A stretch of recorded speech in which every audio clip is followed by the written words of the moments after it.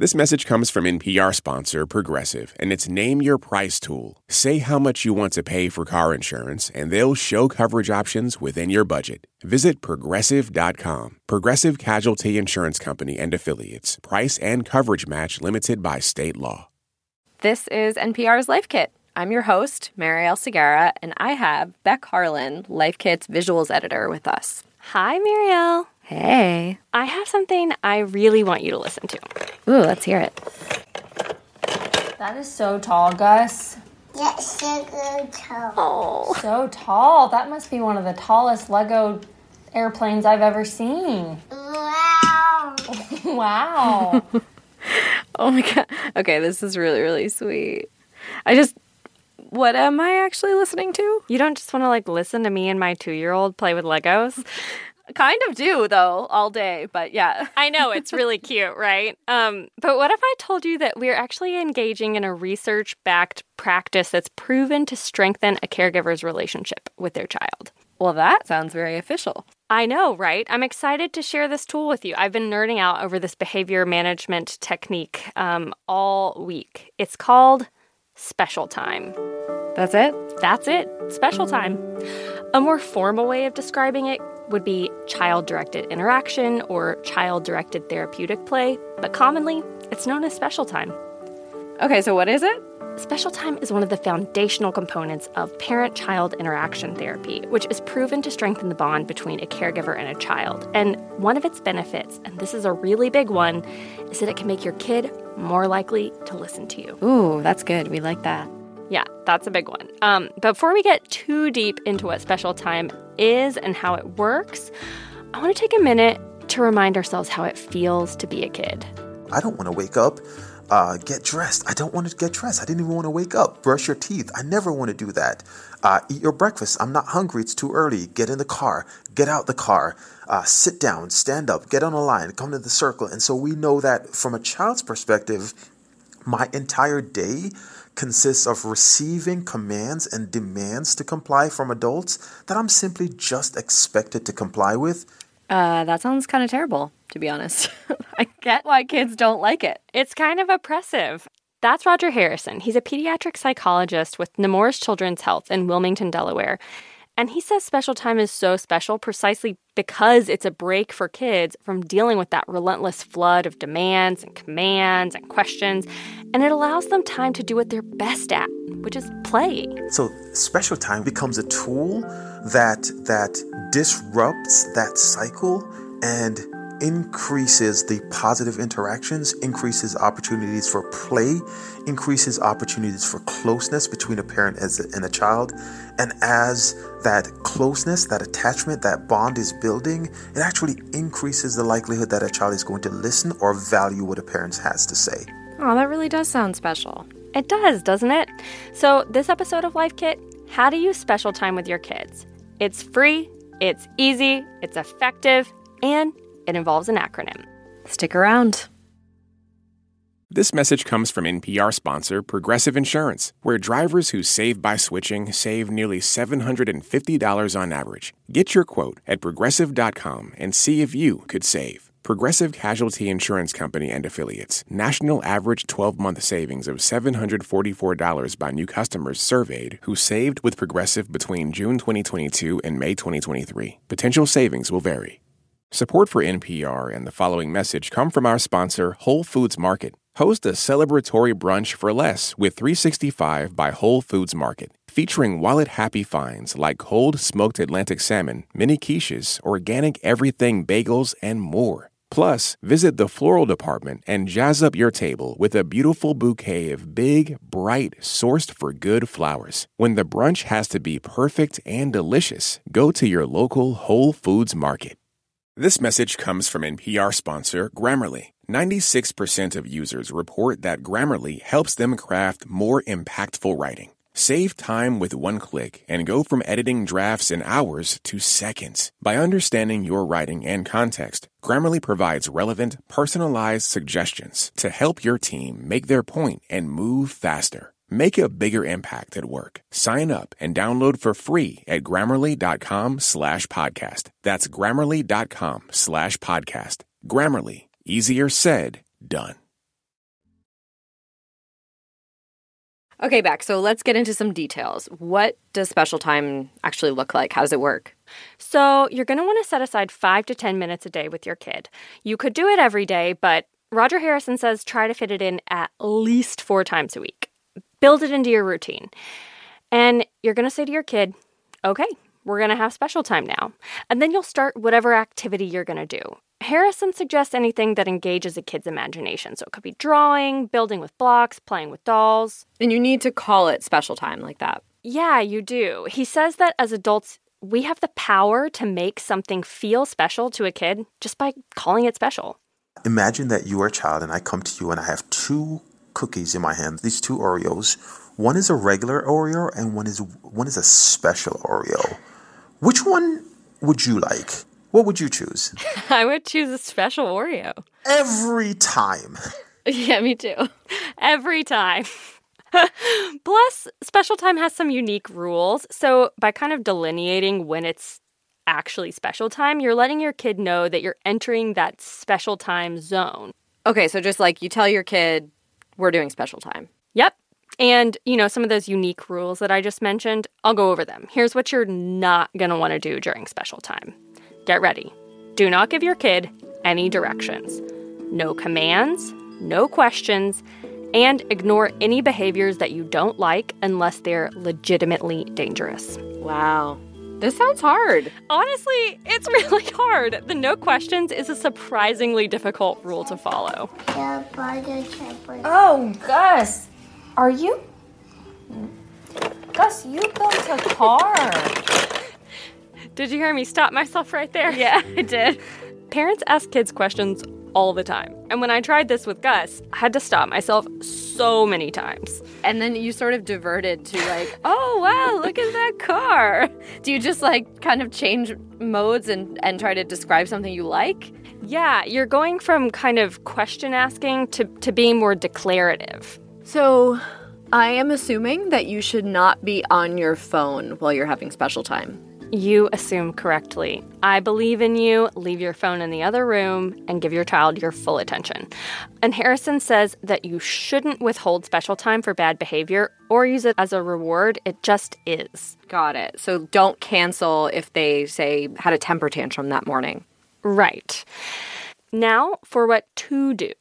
There's an acronym. Oh, I love an acronym. It's called PRIDE. Harrison lays it out. PRIDE, of course, being an acronym, the P stands for praise. And we like praise to be specific.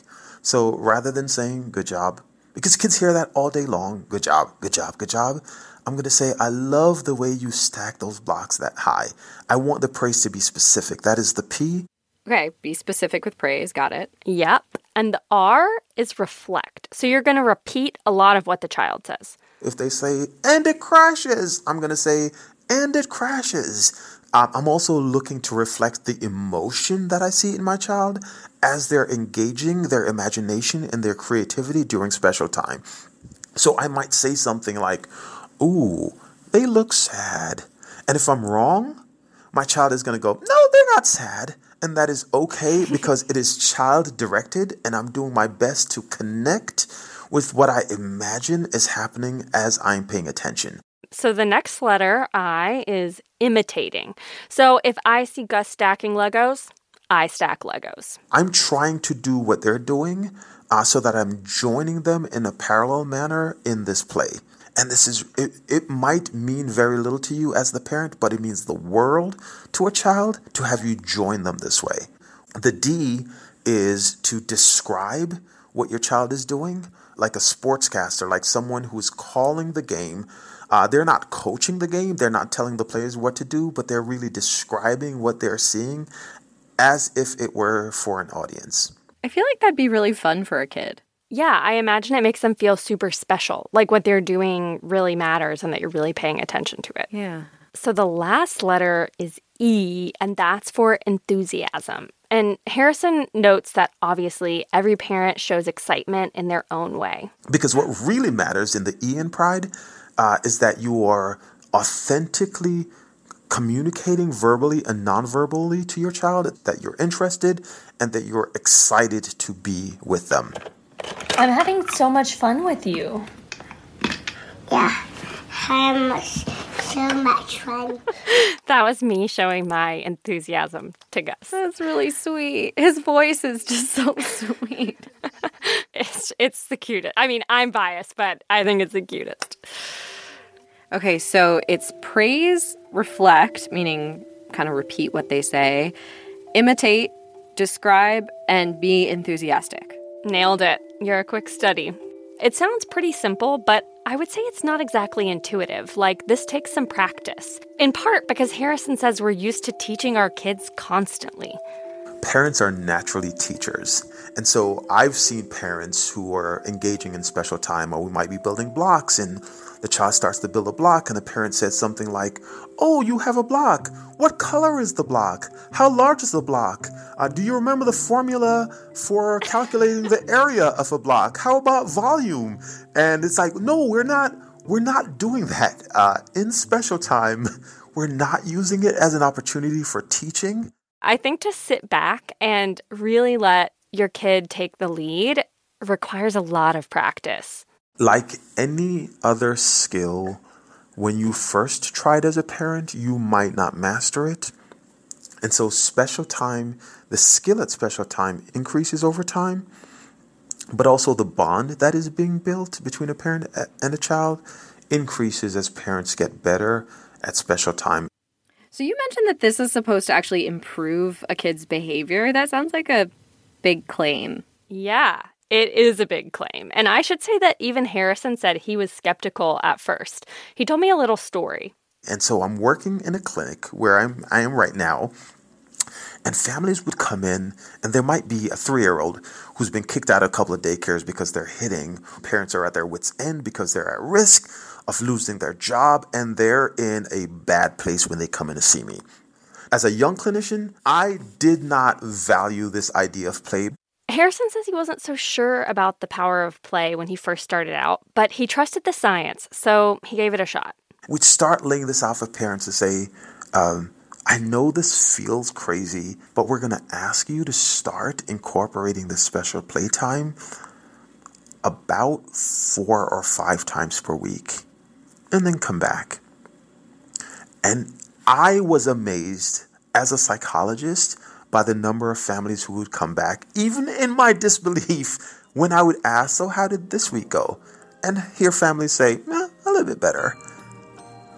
Because like many parents out there, I did not appreciate the power of play and how, from a child's perspective, receiving this direct attention from someone who I love and who's everything to me matters so much that I changed my behavior as a result of receiving this kind of attention. Yeah. So, like, what age of kids does this actually work for? Good question. Harrison says this is typically suggested for toddlers to school-aged kids. One more thing he says is that you want to make sure that special time is one-on-one. So if you have more than one kid, do separate special time with each of them. Yes, absolutely. And who should try this? Like, is it only if your kid has a behavior problem, that they're hitting or biting or something in school? Also a really great question. And I love what Harrison had to say when I asked him who should consider trying special time.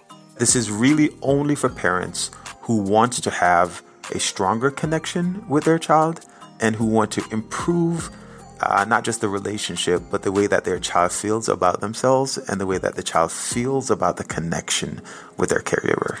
So it's for everyone. Yep, you got it. It's for everyone. It's a great tool for every caregiver to have in their toolbox. And I've got to say, when I tried it with Gus, he loved it. Special time. More special time? Yeah. Okay. He was asking for more special time. Dude, I want special time now. I think there's probably no harm in you getting some special time, even though you're not a school-aged kid anymore.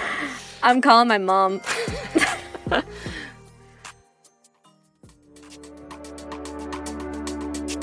For more Life Kit, check out our other episodes. You can find those at npr.org/lifekit. And if you love Life Kit and want more, subscribe to our newsletter at npr.org/lifekitnewsletter.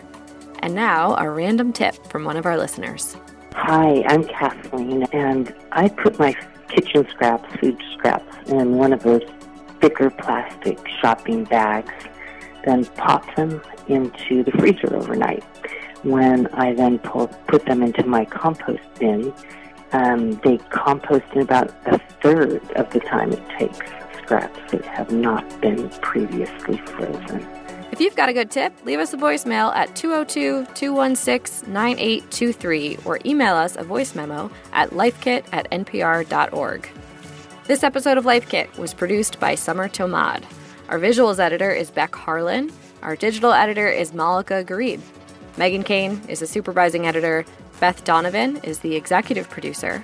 Our production team also includes Andy Tagle, Audrey Wynn, Claire Marie Schneider, Michelle Oslam, and Sylvie Douglas. Julia Carney is our podcast coordinator, and engineering support comes from Ko Takasuji Chernovin.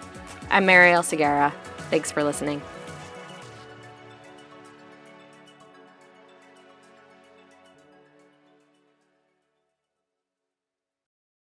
This advertisement comes from our paid sponsor, Fundrise. High interest rates mean that real estate assets are available at a discount compared to previous valuations. The Fundrise Flagship Fund plans to expand its billion-dollar real estate portfolio over the next few months. Add the Fundrise Flagship Fund to your portfolio at fundrise.com/NPR. Carefully consider the investment objectives, risks, charges, and expenses of the fund before investing. Read the prospectus at fundrise.com/flagship. This message comes from NPR sponsor Discover. Get the service you deserve. With 24/7 U.S.-based live customer service from Discover, everyone has the option to talk to a real person anytime, day or night. Limitations apply. See terms at discover.com/creditcard. With NPR Plus, there's more to hear, like extended interviews with some of the experts we talk to at Planet Money and The Indicator. It's a mistake for economists to only think about economic efficiency when considering policies because you'll actually wind up with a worse outcome. And with NPR Plus, you help keep NPR going. Learn more at plus.npr.org.